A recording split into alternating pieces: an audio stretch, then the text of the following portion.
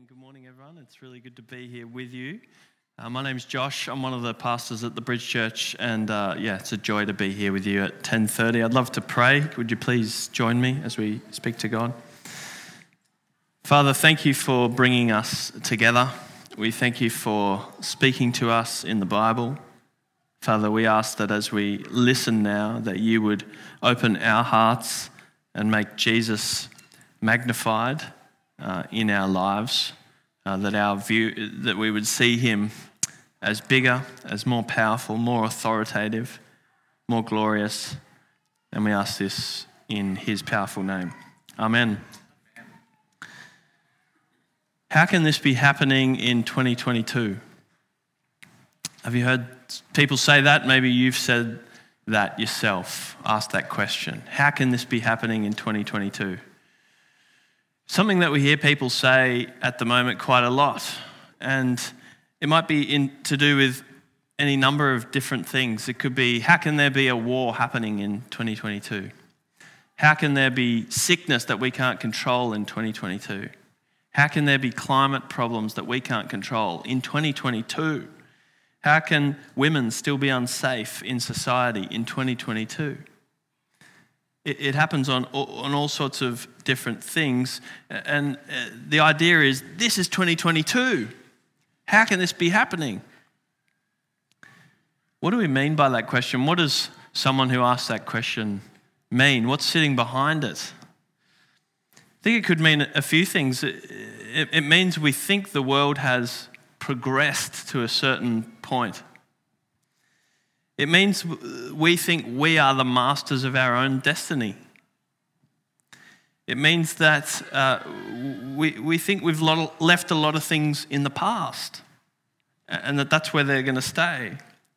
It means we think that this world is no longer broken. And it means, I think, above all else, that we think we're in control of the world. But as we think honestly about our world, is that actually true? Can that be true? Let me give you a few stats from different areas of life. In 2021, there were more than 400 natural disasters worldwide, and they led directly to 10,000 deaths and affected 100 million people. Or think about sickness. Just this year in Australia alone, there will be an estimated 162,000 diagnoses of cancer and an estimated 50,000 deaths from cancer. Think about evil. In America alone, 59% of people report being the victims of cybercrime. Or think about relationships. Studies have shown that this moment in history, people report the highest levels of loneliness that have ever been recorded. The world is still chaotic. Sickness and death continue. Evil continues. And alienation from God and from each other continues. And so we might be in the year 2022, but it's not so different to the world of 33 AD that we had in our reading today. So what's the solution? What is the solution to this world that we live in, which is broken? Well, the solution we find today in our passage is the authority of Jesus as God's Son. That is the solution. And it's an authority that Jesus has for the fearful and for the captives and for sinners and for the lost. So we're going to look at those things together this morning. So let's look at those four things. The first one is Jesus' authority for the fearful.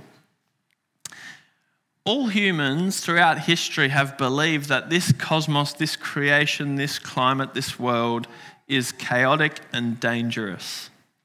And you see that just by looking around the world. There's earthquakes and volcanoes and tsunamis and floods and fires and droughts. The world's out of control. And today we have different functional saviours that we try to use to make us feel like we're a bit more in control. We have sunscreen for our skin so we don't get burnt. We have air conditioning in our buildings so we feel okay. We have strong buildings so that they can withstand different things. We have dams and river systems to avoid flooding. But deep down, we can't control the world. Deep down, we know that. So we find Jesus in this account in Matthew chapter 8, starting at verse 23. We find Jesus in this boat on the Sea of Galilee. It would have been a small fishing boat. He was there with his disciples. They're crossing over. The Sea of Galilee is a landlocked body of water. It's more like a big lake. It's surrounded by mountains. It's actually 600 feet below sea level. And it was a perfect environment for storms to whip up. And even to this day, that happens on the Sea of Galilee. I was just looking at YouTube this week, and you can see clips of water just lashing the coastline in the Sea of Galilee. For Jews, the ocean was not a place of leisure. It wasn't a place to go and relax like it is for us in Sydney. It was a place of danger. They lived in fear of the ocean. It was a chaotic and evil environment for them. And this is where Jesus is, on the lake, in a boat, with his disciples. And what is surprising is not that there's a storm on this lake. What is surprising is that Jesus is asleep in the boat while this storm takes place.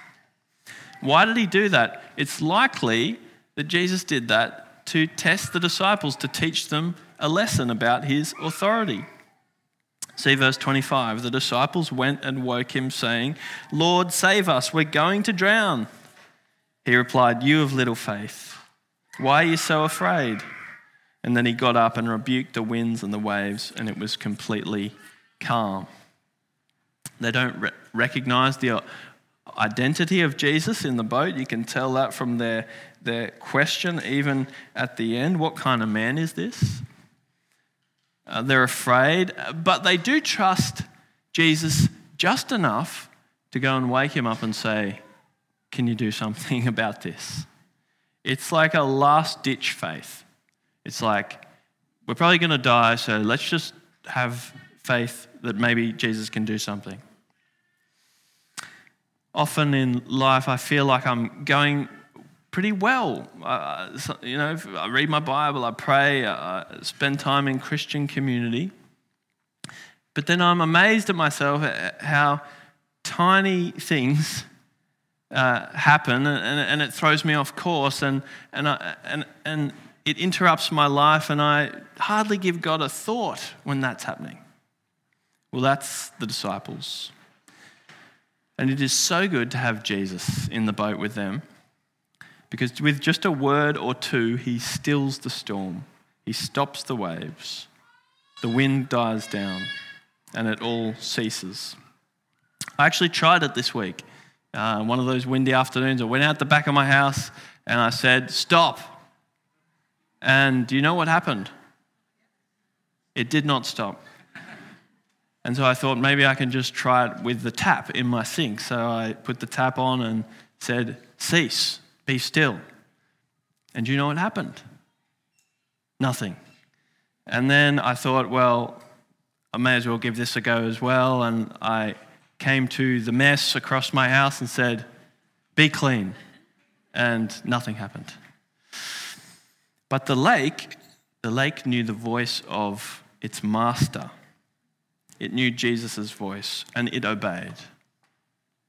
The voice of its creator, the one with authority for a fearful world. And things haven't changed much, have they? From the first century to now. We still live in a world where we know in many ways we are at the mercy of the environment around us. And there's a lot of talk about the climate in our world today. And there is plenty for Christians to care about. There's stewardship, there's care, there's concern that we can have for this world that God's given us. We should care about ecosystems and species and be attentive to science. Stewardship and care and concern are all good words to use. What are not good words are fear and anxiety and worry and distress and despair. They're not the words for Christians. who live in this world and who know the authority of the Master. Because we know that the greatest authority is not the climate, is not the planet. The greatest authority is the one who made this world and who speaks, and everything goes still. So we see Jesus' authority for the fearful world. Second, we see Jesus' authority for captives. We live in a culture today so committed to what's called naturalism or materialism, this idea of a scientific worldview where all that you can see is all there is. And life is just about atoms bumping up against each other, and that's it. There's nothing beyond. There is no spiritual realm. There is no God. And we live in this culture, and it does shape the way we see the world. And so we come to this account of these two men possessed by demons, and we are automatically suspicious of this. But there is an untamed evil around us, isn't there? I'm amazed that it's often the Christians who have experimented in the past with maybe witchcraft or Ouija boards or something, who often want nothing to do with anything like that, who don't even want to be close to something that's close to that. And they're not going to read a book about it. They're not going to watch a film about it. They know that the world is not under our control. They know that there is a spiritual realm with angels and demons that exist under God. I actually spoke to a Christian psychiatrist recently who said that he has, at moments in his life, in his work, seen people who perhaps have opened a door to the spiritual realm which they can't then shut, and that their life is affected in some way. It's not all the time, but he has seen that. C.S. Lewis wrote his great book, The Screwtape Letters, which is an imagined story of a senior devil speaking with a junior devil about how to distract people from God. And I've always remembered this character in the story who just loved to have their tea and their toast exactly, perfectly right. And that was enough to distract them from God, that little idol. And often I think that's us here in Sydney. The devil doesn't need to do very dramatic things because we're easily obsessed and distracted just with little things. And he can keep us totally off track, totally distracted from God, just with our little idols, our little interests. But here we have two men possessed by the evil one. We know the fruit of the Spirit. It's love, joy, peace, patience, kindness, all these things. What is the devil's fruit? See verse 28. It is death. They lived amongst the tombs. It is violence. They're dangerous and unpredictable. It is isolation. No one could be around that part of town anymore. And notice the demons know who Jesus is. "What do you want with us, Son of God?" they shouted. "Have you come here to torture us before the appointed time?" I've got a friend named David who's now a Christian. But before he was a Christian, he went with a friend to a psychic just for a bit of fun. And the psychic said to him these words. She said, "You are very blessed. I need to tell you this now. You are a child of the light, destined to be with the greatest mediator in the spiritual realms, Jesus Christ. He has chosen you." The devil himself knows who's in charge. The devil's workers and servants knows who's in charge. They know the authority of Jesus. They can't escape it. And also notice the pigs here, verse 30. Some distance from them, a large herd of pigs was feeding. The demons begged Jesus, "If you drive us out, send us into the herd of pigs." Jews didn't farm pigs. And so what this tells us, this is a Gentile region. These are people who outside the community of Israel. And Jesus has an authority over evil, not only for the Jews, but for the nations of the world, for the Gentiles. And here is the moment that the distant descendant of Abraham that the world has been waiting for, who will bring God's blessing to the nations of the world, back from Genesis chapter 12, remember the promise there. Here is the moment that descendant of Abraham has come, and Jesus expends less energy than it takes me to get off the couch to drive these demons out. See what he says? Go. The demons rush into the pigs, who rush into the water and die. And the whole town, who live in fear of evil, ask Jesus to leave. Likely they just are afraid of the spiritual realm, and they don't want anyone kicking up dust in that realm. They would rather the devil that they know than this powerful man that they do not know. Now, it's really important to say, when you have God's Holy Spirit, the Bible is so clear that greater is he who is in you than him who is in the world. Read the book of 1 John. The Bible is so clear, where the Spirit of the Lord is, there is freedom. Freedom from sin and law and death. Read the book of Galatians. But also please realize that we're not in a different world to the world of the first century. And just because we shut things away from our civilized society doesn't mean that it's any less real. Martin Lloyd-Jones, the English pastor, told the story of a self-described witch who attended one of his church services. And as he spoke to her, she said, I know that there is a spirit here that is more powerful than anything, and I know that that spirit is clean. If you're a Christian, or if you become a Christian, you are in touch with, you are friends with the greatest authority that the world has known or will know, because you know the creator of this world. And nothing will be able to harm you if you've given your life to the Lord Jesus. But let's not play around with other things. I'm not a legalist, but I don't know why Christians would want to watch horror films or read horoscopes or play with tarot cards.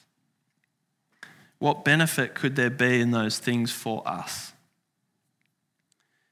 Those things may even have some power.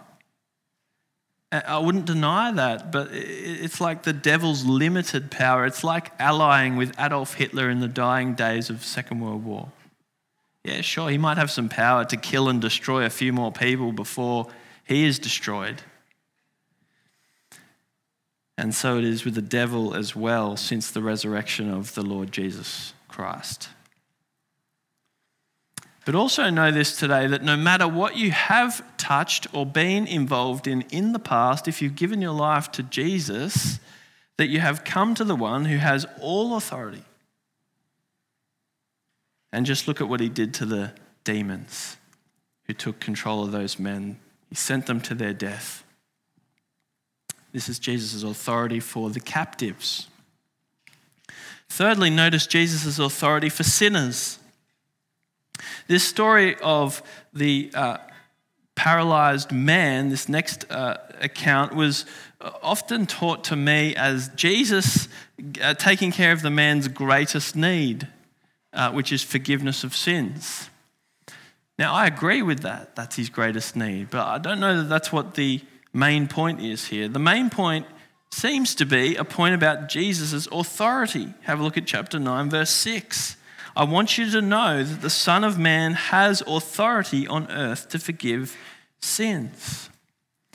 Jesus' goal is that we see his authority. He has forgiven the man, and the teachers of the law say in chapter 9, verse 3, he's blaspheming. And of course, they're correct if Jesus is not God. Of course he's blaspheming. No one else can forgive sins. It's easy to say something amazing. It's much harder to show something amazing. My son was just telling me yesterday that he is Batman. I don't believe him. Or think about job interviews. It's very easy to talk yourself up. The truth comes out when someone rings up your references. In front of the audience, Jesus says, your sins are forgiven. And then he says, okay, I know that was easy to say. So let me show you something, which is harder to say because you'll know if I'm lying. And he says to the paralyzed man, verse 6, get up, take your mat and go home. And then the man got up and went home. When the crowd saw this, they were filled with awe and they praised God who had given such authority to man. The crowd understands what's happened here, that Jesus is showing his authority to forgive sins proven by his healing of the man. Now, sometimes people think Jesus is a great moral teacher, a great leader, a great example, and he is all those things, but he's something so much deeper. He is the Son of Man, prophesied back in Daniel chapter 7, the Son of Man who is the God-man who sits on the throne, whom the nations bow down and worship. He shows his power, and not merely in teaching or in healing or in leading, but in forgiving sins. He has the very authority of God. So have you had your sins forgiven? Have you had your sins forgiven by God? Are you confident of that? Because you can be. This could be the day that you become confident of that. If you would go to Jesus in your heart, he will hear you, he will forgive you, wipe your slate clean, give you a fresh start even today. That's why he came into the world, friends, so that your sins might be forgiven. And, if we come before the throne of God as we are with our sin, it would be like God puts up a video of our life and everything that we've ever done. And can you imagine the shame of watching something like that? Every misspoken word, every mistreatment of others, every promise unkept, every way that we have ignored God all our lives. We can't stand up under that. We need someone to forgive us. And Jesus came to make that offer. And if you can't believe Jesus forgives sins, look at what he did to the paralytic. He healed him to prove that his words are true. Often we're a bit like someone who has tucked their head into their shirt and says, I can't see the light. I just can't see it. And the way to see the light is to get your head out of your shirt and to look out the window. The way to know that your sins are forgiven, don't look endlessly at yourself. Look at the one who has authority to forgive you and keep looking to him. And see him there with the paralyzed man, healing him. If Jesus couldn't forgive sins, he wouldn't have been able to do it. But he did, full stop, no questions asked. And so will you believe the testimony of God rather than your feelings, your experience? Because God says you're forgiven if your faith is in his Son. So here's the Son of Man with authority to forgive sins, and he showed it. Finally, Jesus shows us here his authority for the lost. After he calls Matthew and he goes to eat with him and his friends, see verse 12 to what he says to the scoffing religious leaders. He says, "It is not the healthy who need a doctor, but the sick. But go and learn what this means. I desire mercy, not sacrifice, for I have not come to call the righteous, but sinners." Christianity is the religion where bad people go to heaven. Do you realize that? So many people get this wrong. They think Christianity is about good people trying to work their way up to God or trying to impress God or trying to do good things so that they get rewarded. Christianity is the religion where God came to look for bad people like you and me, lost from him, to bring us into his kingdom. I went to the doctor recently and he gave me some medicine.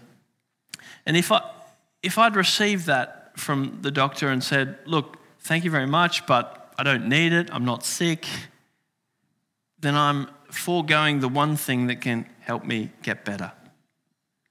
And it is the same with Jesus. He came to be the remedy for the sickness in our souls.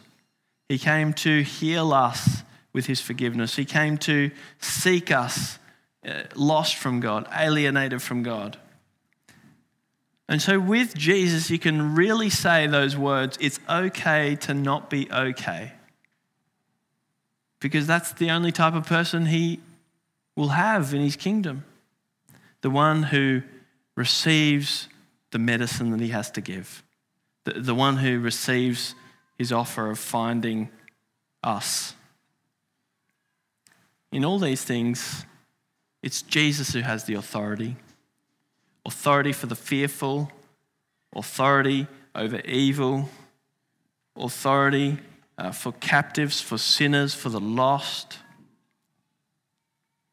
And the question is whether you will believe and receive what he has to give and receive the benefit and the blessing of his ministry. You know, churches should be like the waiting room for a hospital. They should never be like the waiting room for a job interview. And woe to us if we ever become a community of middle-class people who just have it all together and who failed to be honest with the one who came to save us. Our anthem needs to be the words of that old hymn, Amazing Grace. Amazing grace, how sweet the sound that saved a wretch like me. I once was lost, but now am found, was blind, but now I see. 2022 is no different to 30 AD. And Jesus is no different either. His authority is exactly the same. Authority as the Son of God, whom the demons know. Authority as the Son of Man, who came in fulfillment of God's word, who proved himself able to forgive sins. And the one who has the greatest authority of all, the authority of God himself, who came to us to seek and save the lost. Let's pray. Father, we thank you so much for sending your Son. And we thank you for his power and his authority over this broken world and all the things that make life in this world so difficult. We thank you that he shows us the kingdom of God, the kingdom where he has authority over nature, over evil, over sickness, over sin. And we thank you that we have been invited into this kingdom by your grace because you came and found us, even though we were so far from you. Father, I pray particularly this morning for anyone still wrestling with these things. Please give more light. Please give more clarity where there's only confusion. And please give insight to us all today that we might follow the risen, glorious, authoritative Jesus. And we pray it in his name. Amen.